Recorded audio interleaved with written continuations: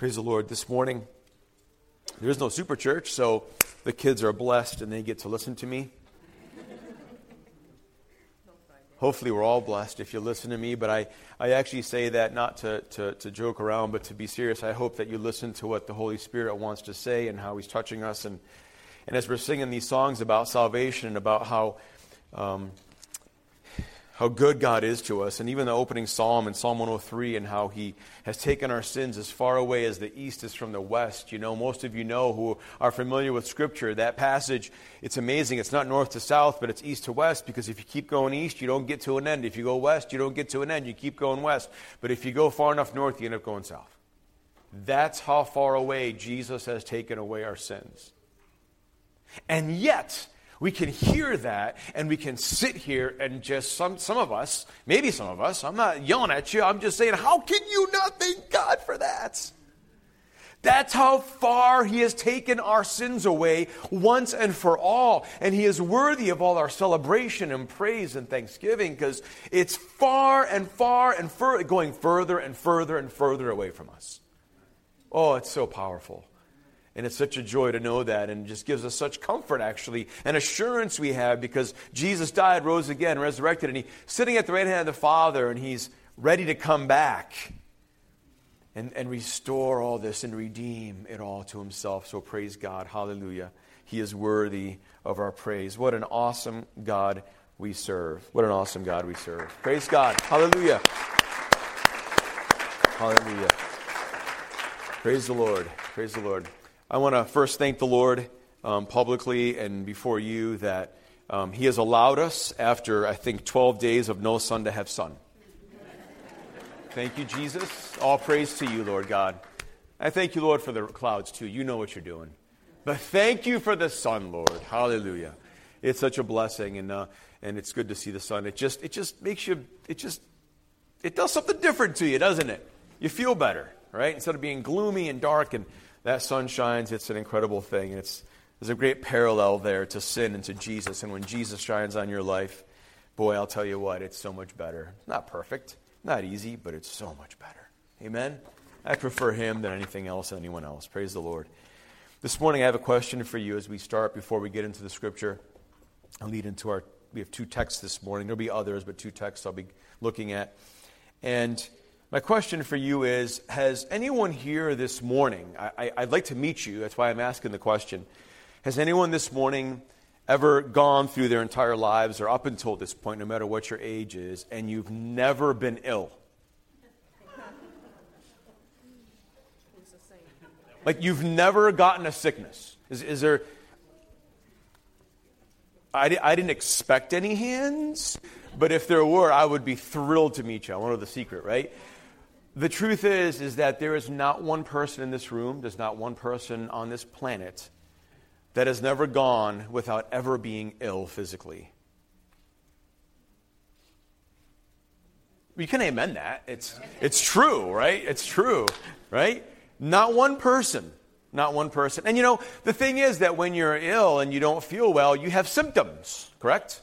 You're coughing, or you're sweating profusely, or you're feeling like you're sweating, but you're not, and you're under the covers and you're freezing, right? You got something going on. You have symptoms, and they're revealing that something is wrong inside you, right? And so when you feel those symptoms, or when you have those symptoms, you feel things, or you might even see things, right? What do? You call a doctor, or at least I hope that's what you do. Don't go to Google. Don't self-diagnose. Stop that. Okay? Stop that. Go to your doctor.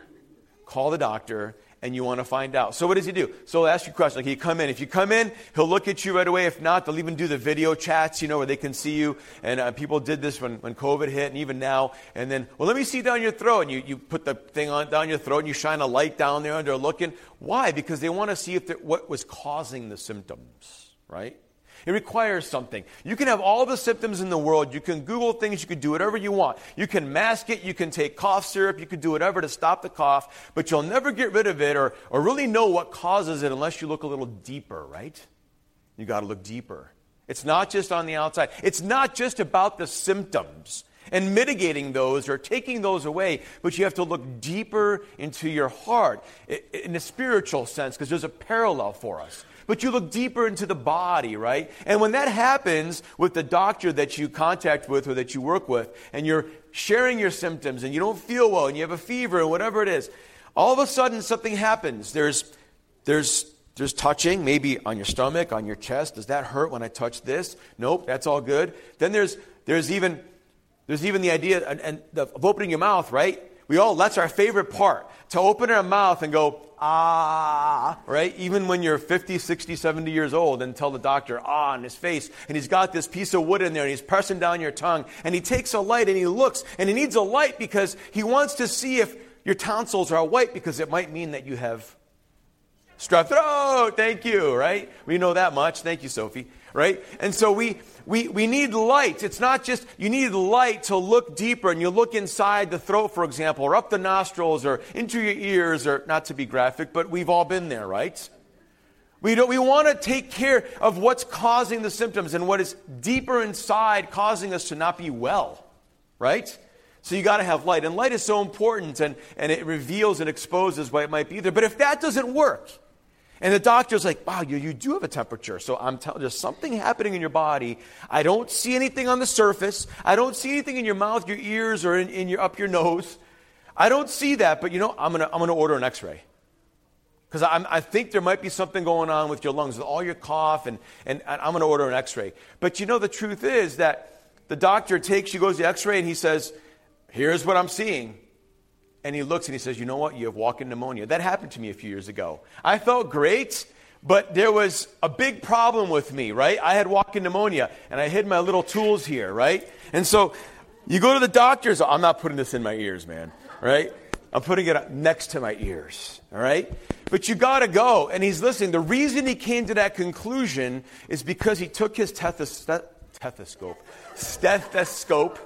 He took that stethoscope and listened to my lungs here and here and here and on my back. And he's listening, and he says, you know what? I think I'm hearing something a little not right.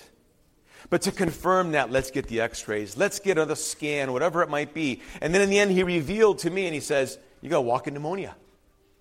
He would have never known unless he went through that whole process of starting from the outside, which is fine, but he went past that. He listened to it, but he went right and started looking into the inside of me, listening to what was inside of me, and then looking at what was inside of me and going on there. And he discovered walk-in pneumonia.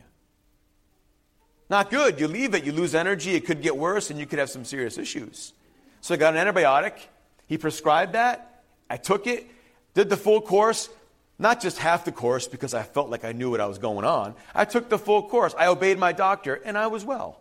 Right? That's the important thing as well. That when the diagnosis is made after evaluation and exam, after listening to what's going on inside, and after taking our temperature, and after getting scans and x-rays, the doctor realized what was going on and said, here's the diagnosis, here's the prescription, the course of action for your cure, now do it. You don't do it? I can't promise you anything. That's not a good thing. So we want to do what he tells us to do, right? Do what the doctor tells you. Do what the dentist tells you. They know how to take care of you and what works to keep you well and healthy and to restore you to health. Amen? And there's a spiritual connection to that question that I asked you, because the truth is that there is not one person on this planet that is not sick or ill spiritually. Not one person. Not one person. Now listen, even you, if you're a child of God, you are not 100% well spiritually. I did say that, by the way, because it's the truth. You are whole, you are saved, you are redeemed, you are cleansed, you're washed by the blood of Jesus if you're his child, but you are not 100% well yet. We're getting there. We're not quite there. We have been saved, but we're being saved, and we will be saved, right? We're in this process, and it's a step for those of you who like these terms and who are familiar. And if you don't understand it, let me just tell you that you're justified when you believe in Jesus, right? You're in that right position, right relationship with God, and you can have standing with God that is proper, and he's your Lord, your Savior, you come to him, right? And then we go through a process called sanctification, right? We're being perfected, and we keep taking the medicine so that we can be more complete, more whole, built up in Christ, and that we are cleansed and purified and become everything that Jesus wants to be, which is to be like him. And then the conclusion is that we are glorified. We won't have to worry about stethoscopes, not even spiritual ones, because we'll be in heaven and everything will be all good. No more symptoms, no more coughing, no more heartaches, no more sin. None of that. It'll all be gone, right? Amen? It's going to all be gone. In Mark chapter 2, in your Bible, Mark chapter 2, Jesus makes an amazing statement. And let me lay out the context for you a little bit so that we can understand and we can move forward with a little background so that it's a little more clear to us. Amen? In Mark chapter 2, Jesus calls Matthew, who is a tax collector, to follow him. How could he? How dare he? Especially to the Jews and the self-righteous, the Pharisees, the scribes. How dare Jesus call a tax collector? Doesn't he know that those kinds of people, along with the adulterers, they're sinners? There's a classification for these people. They're the ones that are sinners, unlike us who are Jewish. We're God's people. We're okay. As long as we do what the law says and has been given to us, we try our best to keep it, we're all good. But everybody else, they're sinners. There's a certain element of that as well that you'll pick up on as we look at this text and also another text in a few chapters down. But Jesus calls Levi, and then shortly after, Matthew, he calls him, and he goes into his house. And in his house, he has all kinds of sinners with him, his friends. His friends are there, and Jesus goes, and the Pharisees are on the outside watching, and they're saying, what is he doing? How can he do that? That's so unclean. It's disgusting. It's wrong. It violates the law and every ceremonial law of cleanliness, and you can't associate with that. You can't be there. And Jesus heard them, and he says in Mark chapter 2, if you have your Bibles open, and in verse 17, he says these words, and hearing this, Jesus said to them, it is not those who are healthy who need a physician, but those who are sick. I did not come to call the righteous, but sinners. Aren't you glad? Aren't you glad? Aren't you glad that he came for the sinners and those who are unrighteous, and that he came because he loved us so much, and he knew what he would find, and he knew that there was nobody that had never been perfectly whole and well spiritually their entire lives, and he had to come. Now, keep these words of Jesus close to your mind and to your heart. And now turn in your Bible to chapter 7 in Mark's Gospel, if you have it open. Just a few pages. In Mark chapter 7, Jesus says these words. And in the first 5 verses, I won't read them, but in the first 5 verses, you'll find that Jesus is accused of uncleanliness by Pharisees and some of the scribes, the Bible says, Mark records. Right?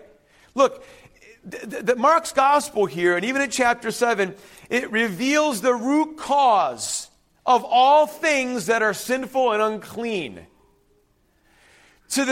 And the Pharisees and the scribes were blown away. They couldn't believe that Jesus would even do this, because they thought that it was all about the external keeping of the law and the superficial ceremonial keeping of the law. What you abstain from, what you don't touch, what you put on, what you don't put on, who you associate, who you don't associate with. Certainly those things have value. Don't misunderstand me. But that was not the heart of the matter. Not to play on that word, but that was not the heart of the matter. The heart of the matter, and what Jesus was concerned about, was the heart. Right? The actual heart, not the body, not the outside. And so Jesus reveals this. And notice again, as I mentioned a second ago, in the first 5 verses, the Pharisees and some scribes accused Jesus of uncleanness. They're not washing hands. They're not doing the proper things to go about their day in the proper places. And they're noticing from the side, and they're asking, how come his disciples do this? Why aren't they washing their hands? Why aren't they going through the proper protocol to make sure that everything they're doing is clean? Why? And the context, again, it's amazing because they're attacking Jesus And actually his disciples as well. But Jesus, through his disciples, as they stood there watching like a bunch of spiritual police, they're like spiritual vultures just waiting, wanting someone to die, and then they could pick at him and eat at him. I know it's harsh and graphic language, and it's very direct, but that is precisely the attitude and the heart of the Pharisees and the scribes that are described here. They're just waiting for that moment. And when they saw it, they pointed out.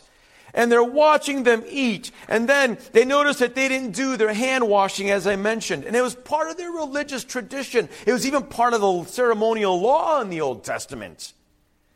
And Jesus even addresses it because some of their traditions didn't even come from Scripture, so Jesus deals with it. And he addresses them. He addresses their traditionalism, and who have put their traditions above the Word of God. Their hypocrisy, presenting themselves as being pure and sinless when they're actually deeply corrupted within.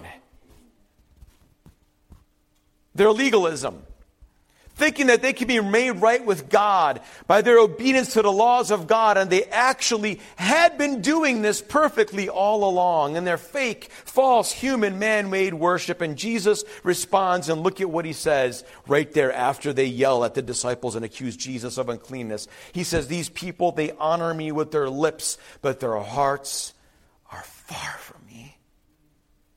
They worship me in vain. Teachings are just rules taught by men." These teachings are rules taught by men. And he deals with all that, and he exposes their religion as corrupt and falling far short of the purity that God demands in worship. True worship comes from the heart. Genuinely loving God with all of your heart. Expressing that love in the holy ways that are prescribed by Scripture. Absolutely. We don't get rid of that, and Jesus didn't either. That's true worship. But these men, they're hypocrites. They're whitewashed tombs, Jesus called them in Matthew chapter 23, who look beautiful on the outside, and the inside, they're full of dead man's bones and everything unclean. This is the description of what that corruption is in this chapter of Mark chapter 7. That the heart is the source of all human uncleanness in the sight of God. And mine still struggles with that. Doesn't yours? That's not an excuse. It's not a justification. It's an explanation of the reality of that ongoing battle that each one of us has. And it's so easy to fall back like the Galatians were, to fall into that Judaism and those laws and that Phariseeism, and to take on all those things that are of the flesh and that are natural and of the law, and then not live in the Spirit, and we miss it all. And Paul said to the Galatians, why are you so tricked into falling back into that kind of way of living? You started this life with the Spirit, with a new heart. Live by the Spirit, live with that new heart that God has given you, and worship from your heart in the cleanness of your heart. He's accused of uncleanness in the first 5 verses. This is all going to connect to the first question we started with about never being ill. You'll see. Notice, second, that Jesus declares, and he does it so loudly and clearly, that all defilement comes from the heart, not external things. Do you believe that? It comes from, these are Jesus' words. In verses 14 and 15, Jesus says, and after he called the multitude to him again, he called everyone to him, and he says, "Listen to me, all of you, and understand. There is nothing outside the man which going into him can defile him. But the things which proceed out of the man are what defile the man. And if any man has ears to hear, let him hear," he says. And when leaving the multitude, he had entered the house. His disciples questioned him about the parable. And he said to them, "Are you so lacking in understanding also?" Can I put it, another translation says, "Are you so dull?" Well, let me tell you something. Sometimes I am dull. You know why I get dull? And you know why you get dull sometimes? Because of sin. It dulls our understanding. I mean, sin is insane. It's crazy. It's unreasonable. It's ridiculous. Well, we can explain it because of the fall, right? But it's crazy. The end is not good, and we still do it, right? But sometimes when we are asked, even by question, the Holy Spirit, He's like, how come you still don't get it after all these years? Not really like that, but kind of like, well, why do you keep... Are you really that, like, not understanding? Are you that dull? I could use another word. I won't use it. I'll be nice. Yes, sometimes I am, because sin dulls my understanding. It dulls my understanding of everything that is righteous and holy. And we have the word, we keep reading it, but when there's sin there, it dulls our understanding and our ability to do it. And so when Jesus asks his disciples who have been following him and heard his own words, understood or at least some of them were getting to the point of understanding who he was, but some already did. And are you really that not understanding? And they ask him, what does all this mean? What are you saying, right? And he says in verse 18, are you so lacking? Do you not understand that whatever goes into the man from outside cannot defile him? He repeats what he said earlier. Because it does not go into his heart, but into his stomach, and it is eliminated. No visualization, just, all right? In and out, the physical things. It doesn't touch your heart, what you eat. All those ceremonies that you go through, and these people are doing things and saying the right thing. If it doesn't touch your heart, and if it's not from the heart, it's not by the Spirit, it's all for nothing. In the end, it gets eliminated. It's nothing. It's gone. That's how much value that has. I want everyone to hear this, Jesus said. We are sick with sin. We are all sick with sin. We all have this heart condition that Jesus says that is defiled and that it starts from within us. It's not external. It's all starting from within. He's a physician. He examines, he looks, and he knows. In fact, he has the power to heal us, and he does it, of course, through repentance. We need to know how sick our true nature is, how evil our hearts are, naturally apart from Christ's healing work. Christ's healing work begins when sinners see that true condition, acknowledge that it's true, and then do something about it. Look, sinners that acknowledge this, they're not trying to lie about it anymore. We shouldn't be lying about it anymore. What we should say, what you say in this passage is true of me, Jesus. And I'm crying out to you to heal me. We should do it every day.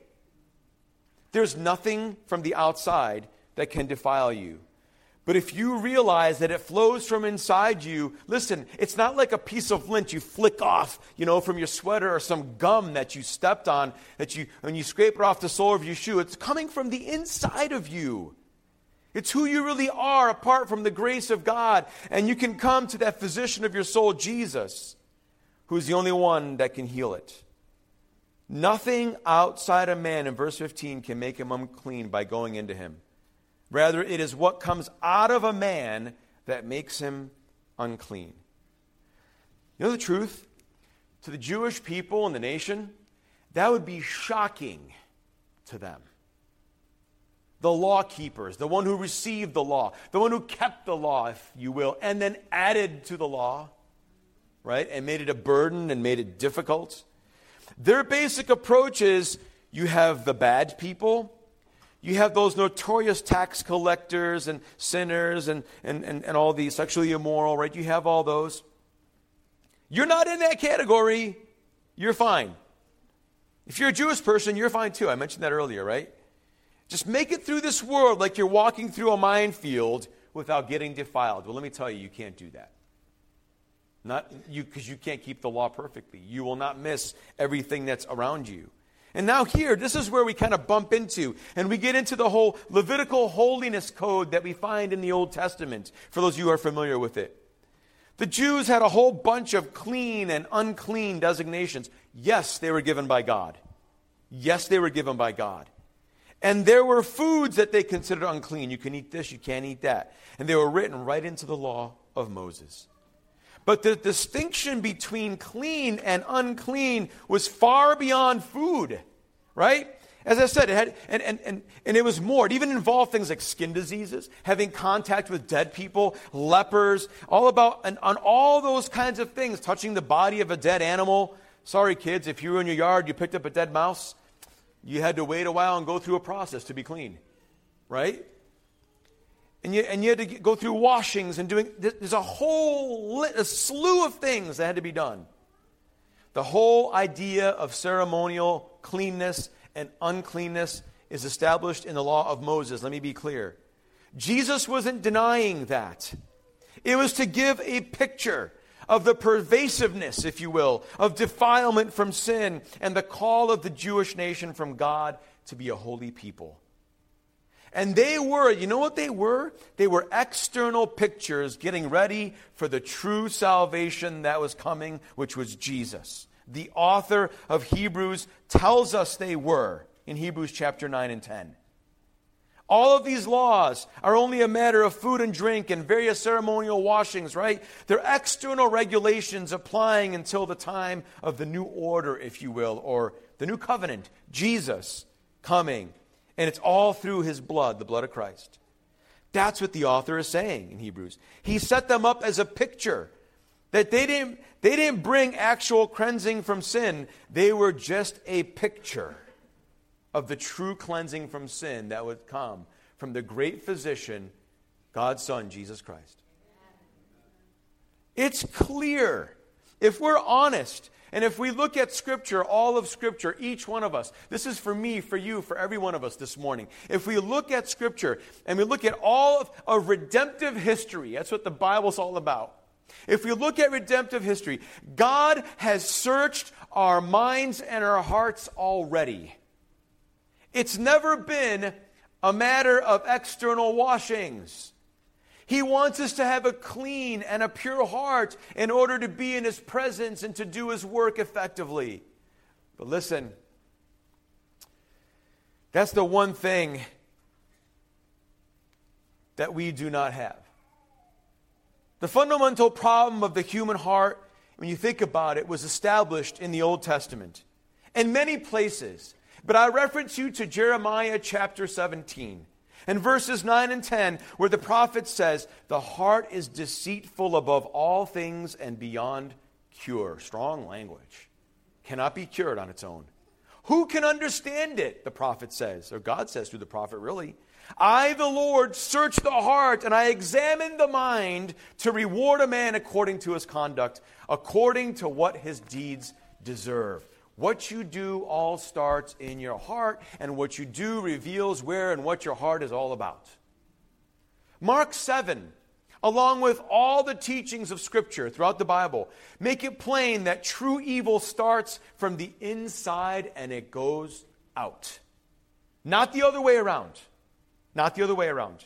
It's not the externals. We're not basically good, as some believe and say, I'm a good person. It's not like that. That we're pure beings that just somehow need to walk again through this externally defiling world and make it. Listen, we're deeply stained within. The healthy don't need a doctor, Jesus said. The sick do. And so Jesus came to call the sinners, not the righteous. You know, our first parents, your first parents named Adam and Eve. You know what happened? They were created in the image of God. We've heard that. We know that. And we're like, yeah, it's so cool. Like, you know, we're in the likeness of God. There's certain things God gave us that resemble him. And it's incredible, right? And we're made in the image of God. And perfectly in his image, if you will, initially. Perfectly in his image. And at the core of their being was what the Bible calls their heart. That's the core of your being, is your heart. It's called the heart. The Scripture calls it the heart. The deepest part of your spirit that determines so much that was there. The core of your being, the core of your soul. It is the ability to think, to reason, to comprehend, to study, to evaluate, to love, to be attracted to display affections, to be delighted in things, to marvel at them, to choose and to make choices. It's your heart. All of this was the original equipment that God gave to Adam and Eve, part of his original design. And it was good. It was really good, in fact. Two pure hearts, Adam and Eve. Two innocent hearts, right? Adam's heart and Eve's heart. Perfect in every respect. Able to know God. Able to love God. Able to serve God exactly as he wanted to all the time. But then sin entered into the hearts, into the core of our first parents. From the outside, right? Them through and again, this is where we find it's almost like a contradiction, but it doesn't come from the outside. But it did. Something happened that entered them, and you can't explain it. It's a deeply mysterious corruption that no theologian can ever explain. Well, if I can't explain it, I can't accept it. Just look around. The evidence is all around. Why there ever was darkness or evil in God's good universe, I can't explain that. I can't explain it. But it came in, and by their disobedience, Adam and Eve, they were defiled and corrupted deeply in their hearts. Now here, I say this with all faith and confidence and assurance that in the wisdom of God, the entire human race, we are told theologically, the entire human race fell into sin in Adam and received a corrupted nature. That's you, that's me. At the core of that corrupted nature is the evil human heart that Jesus exposes today in our passage. My heart. Oh, it's regenerated, it's renewed. I know that because I'm a child of God. But it's still that is always lurking, and sin is always crouching at the door. And there's something in there fighting against that. The Apostle Paul dealt with that in Romans chapter 7. And everything he wanted to do, he says, why can't I do it? And he says, the things I don't want to do, why do I keep doing them? And he concludes everything and says, how can I deal with this? And he says, thanks be to God, I can only do it through Christ Jesus, our Lord, who is the great physician, and he's the only cure. Amen. Ongoing struggle. And Jesus moves on. He doesn't just call them out and tell them that the heart is defiled and the external doesn't defile the heart, but he goes on and he says then that, and he explains the truth about the situation, and he says that a river of evil flows from the heart. No, that's not me. That's not me. No way. I'm not like that. I'm pretty good. It's not true with me. In verse 17, after he'd left the crowd and entered the house, the disciples asked him again. They're deeply troubled. They didn't understand what he is saying. They didn't understand the full ramification of what's going on. They thought maybe it's another one of those parables, like some kind of a weird play on words or something. Explain the parable to us. And he speaks to them, and I don't know that, as I mentioned earlier, they'd expected what he says. Are you really so dull? You know, we're a little bit slow a lot of times to understand things too. Sin clouds the mind. But here's the good news. If you're a believer, even if you're a believer, when you are done being saved, yes, you are saved, but you're being saved. Sanctification, until we're glorified. When you're done being saved, when you're in heaven, that problem is going to be gone. No more dullness. You'll have a perfect mind and be able to comprehend. But in the meantime, here we are. Here am I. Here we are together. And listen, you have to listen to me this morning. You have to walk through texts like this and understand. It's hard sometimes to understand. And so we're dull without understanding. But listen, understand it. That Jesus goes on into an explanation of food in verses 18 and 19. Don't you see that nothing that enters a man from the outside can make him unclean? For it doesn't go into his heart, but into his stomach, and then out of the body. In other words, food is just food. I'm not talking about nutritional value. I'm not talking about whether you should eat something high in cholesterol or very salty or a lot of caffeine. We all know that's not good for you. We get that. But food is just food. It doesn't affect your heart. It doesn't. It doesn't touch your heart. You put it in your mouth, you chew it, you swallow it, and then it's gone. Nothing you chew and swallow can make you unclean. And at that moment, Mark gives us kind of this, like almost editorial comment, if you will, about that's worthy of other sermons, really. But he says that Jesus declared all foods clean. It was true.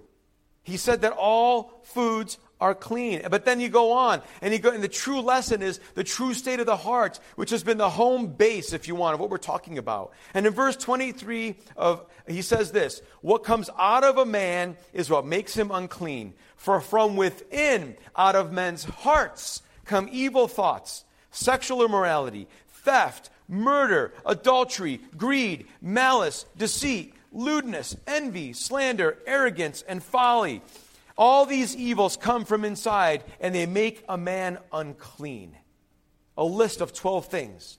If you look at the first 6, they're all actions. If you look at the last 6, they're all attitudes. And they all stink. They're sinful, they're horrible, they're disgusting, and they all come from the human heart.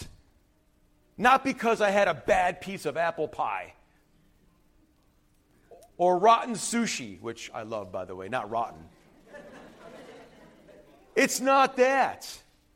It's all about the heart, actions and attitudes in Jesus. And in fact, some of those things that he lists are in the plural. Some of your translations might not have it, but in the original language, they're in the pure plural. Why? Because they happen and they keep happening, and they're more than you can even count.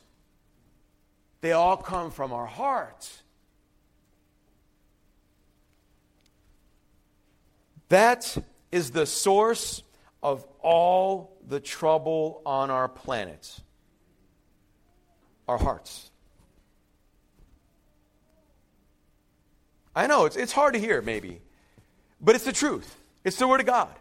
My heart, your heart. That's where the trouble comes. It's not, listen, that's it. It's not only about, what we think about it or how we can articulate about how it is, but it's just a matter of our hearts are pure and simple. They're not clean. They need to be cleaned by God. They need to be cured by heart. Every sin begins with this corrupted human heart right here, our core. The water that flows metaphorically from the wellspring of our hearts is deeply polluted because Proverbs 4:3 says, above all, guard your heart, for it is the wellspring of life. Too late. It's already polluted. It's already corrupted. I'm not saying this verse doesn't have something to say to us, but the fact is, the damage is done.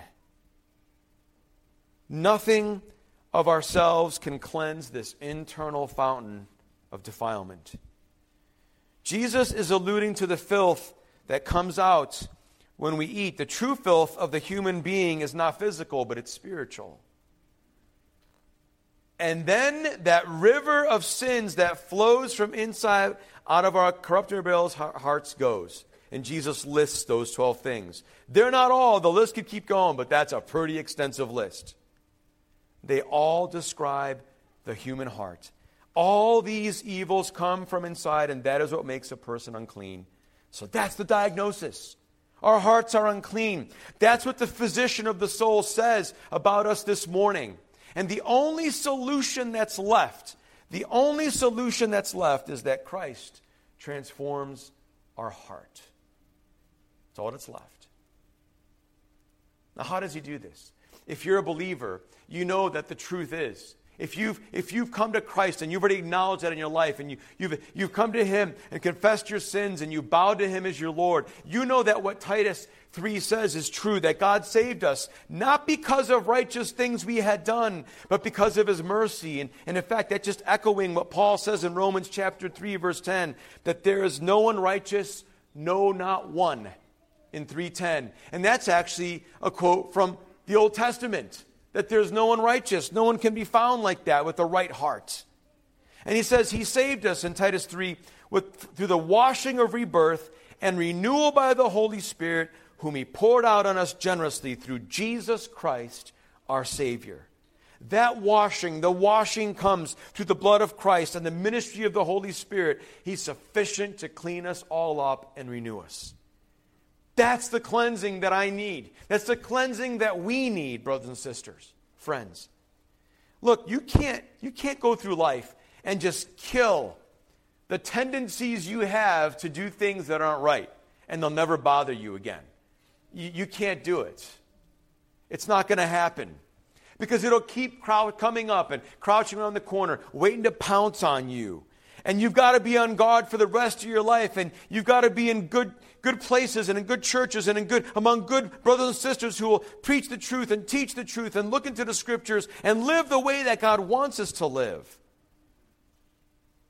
You can't stay pure and you can't be clean by what you do, but only what Jesus and His Word can do. As long as we're here, we're in danger of having our corrupt hearts exposed. And Jesus does a good job. Perhaps this morning you have symptoms.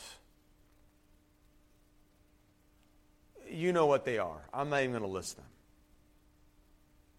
You're doing things. I'll use the word, you're feeling things. You have attitudes that are not healthy, not good, not positive, not godly, not righteous. Those are there, and they're symptoms of something more. Those are not good things. But they're just symptoms of something that is wrong right in here, man. You're not going to fix it on your own. You're not going to fix it by adding more laws and demanding things of others. It's not going to get fixed. The only way that it gets fixed is when you come to the doctor's office and this morning you let him put his stethoscope on, and instead of pretending like everything's all good and you come in all dressed, you might even taken a good shower and trimmed your fingernails and cleaned your earwax out, the Q-tip or whatever, and you go to the doctor and then you're like, I'm all good. He's like, well, no, you're not. You're coughing. I have to listen to what's going on inside. We know it has to be done, but we get nervous, right? I mean, sometimes when we go to the doctor, even myself, when I go for my annual physical, I want to go because I want to know, but I don't want to know. Because I'm almost afraid I'm like, he's going to find something.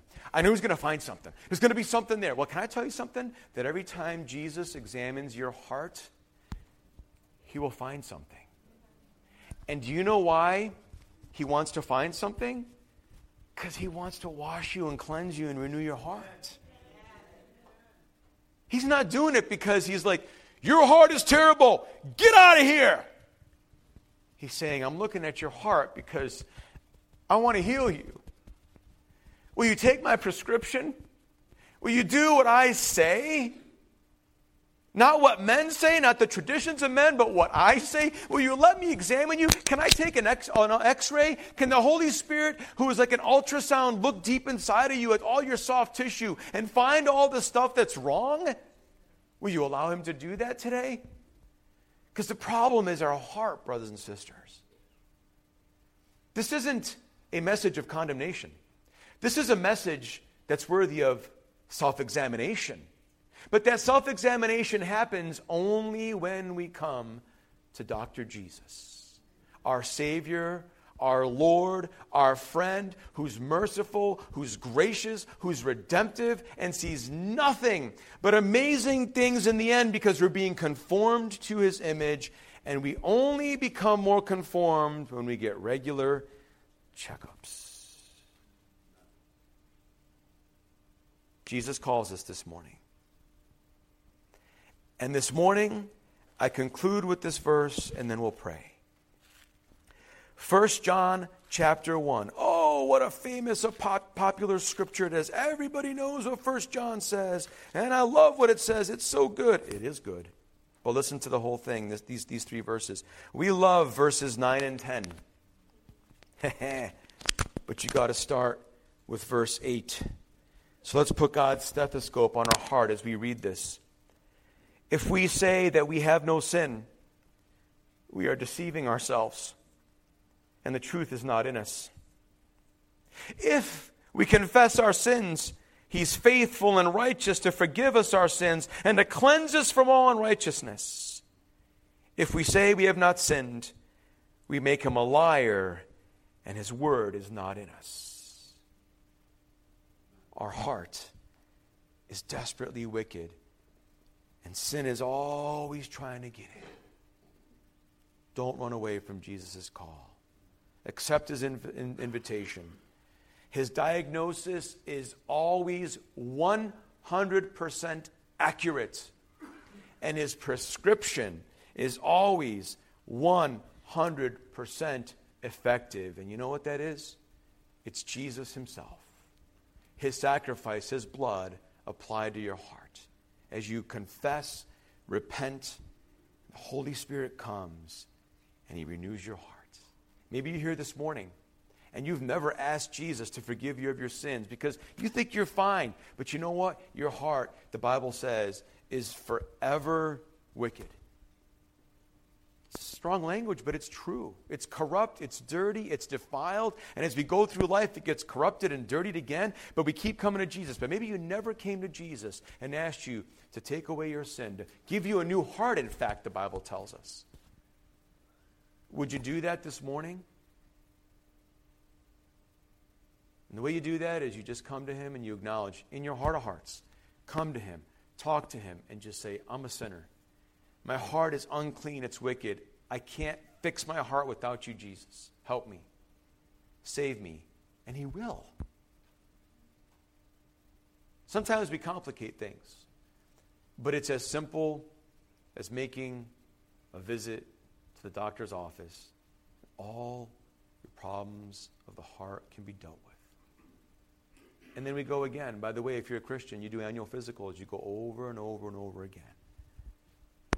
Let him examine you. Father God, thank you this morning that you are calling us to come into your exam room. Lord, help us to not resist your call. Help us to not pretend that we're not well. Help us to tell the truth because you're going to find it out anyway as you take your spiritual stethoscope and you listen to our heart and realize that it's out of rhythm. And then you take a scan of our heart and you realize that there's a lot of not good things on it or around it. Lord God, we submit to you. Help us to believe that your prescription is the remedy, is the cure, that it's Jesus, your Son, his perfect life, his death, his resurrection, all for our sake that we could be given new hearts and have our hearts restored along the journey. Thank you that you are perfecting us, you're making us, and thank you, Lord, that you're getting us home. You're getting us, Lord, to be to that place, Lord, where we'll be with you forever, where our hearts will no longer need to be under examination, but in the meantime, Lord, search us. And if there be anything in wickedness or unclean thing in our hearts, root it out and show us God. Cleanse us, we ask, in Jesus' name. Amen. Amen.